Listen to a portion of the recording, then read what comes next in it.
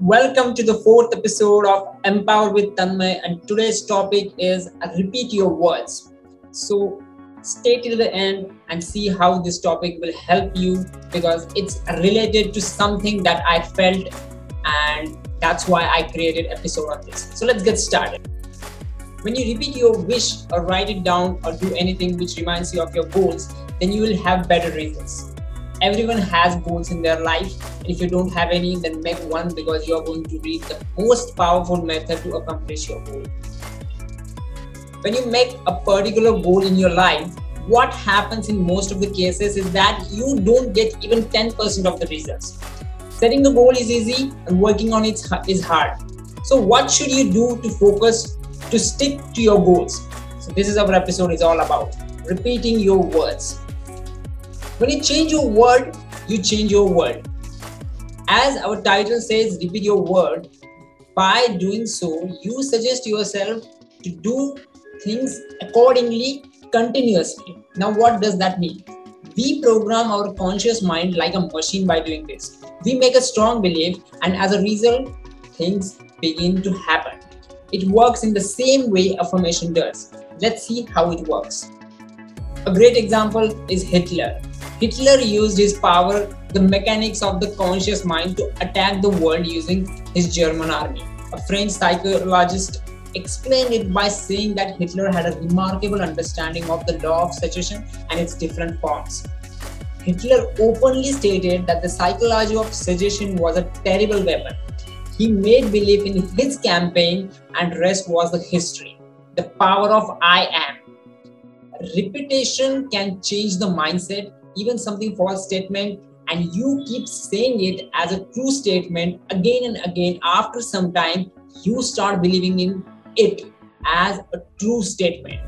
Our life is based on the repetition of our habits. Okay, so how does it actually works? Let's take an example of fear of ghosts in a dark room. One in a positive way of thinking and another in a negative way of thinking. This is my true experience, and this is how I overcame this fear. Let's take first in the positive way of thinking.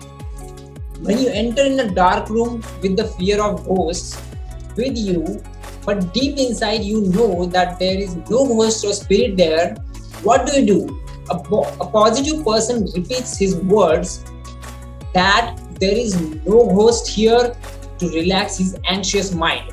As a result, his repetition of positive wording forms a positive belief in his mind, and his mind concentrates continuously on the wordings.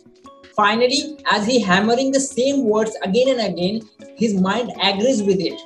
We agree on something because we know the reasons. Similarly, in this case, when his brain agrees with his wordings that there is no ghost inside, his brain gives him every reason for why there is no ghost. Like there is no ghost because this is my room, or his mind confirms how stupid he is to think about a ghost in his own house. Like that. Match this example with your own experience if you had one, and you will come to know how your brain works when you hammer positive words repeatedly. It doesn't matter whether you think positively or negatively, as long as you are repeating words, you will see results accordingly. So let's take this same example with negative way of thinking. Entering a dark room with a fear of ghost and keep saying that there might be a ghost is not that good for you if you are going to stay in there. Repeating words like there might be a ghost creates a belief in your mind. Thus, these repetition of wordings make your mind think accordingly. As your mind is agreed with your words that there is a ghost inside, it starts telling you the reasons why there is a ghost, like ghost hunts at night or ghosts appear in dark, etc. And the main part is that your mind doesn't know what ghosts look like, and that's why it starts making visions from objects nearby because your mind has to stick to your words.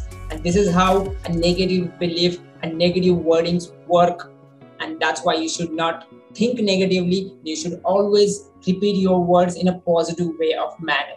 I hope these examples will help you to get the concept and will help you in future as well.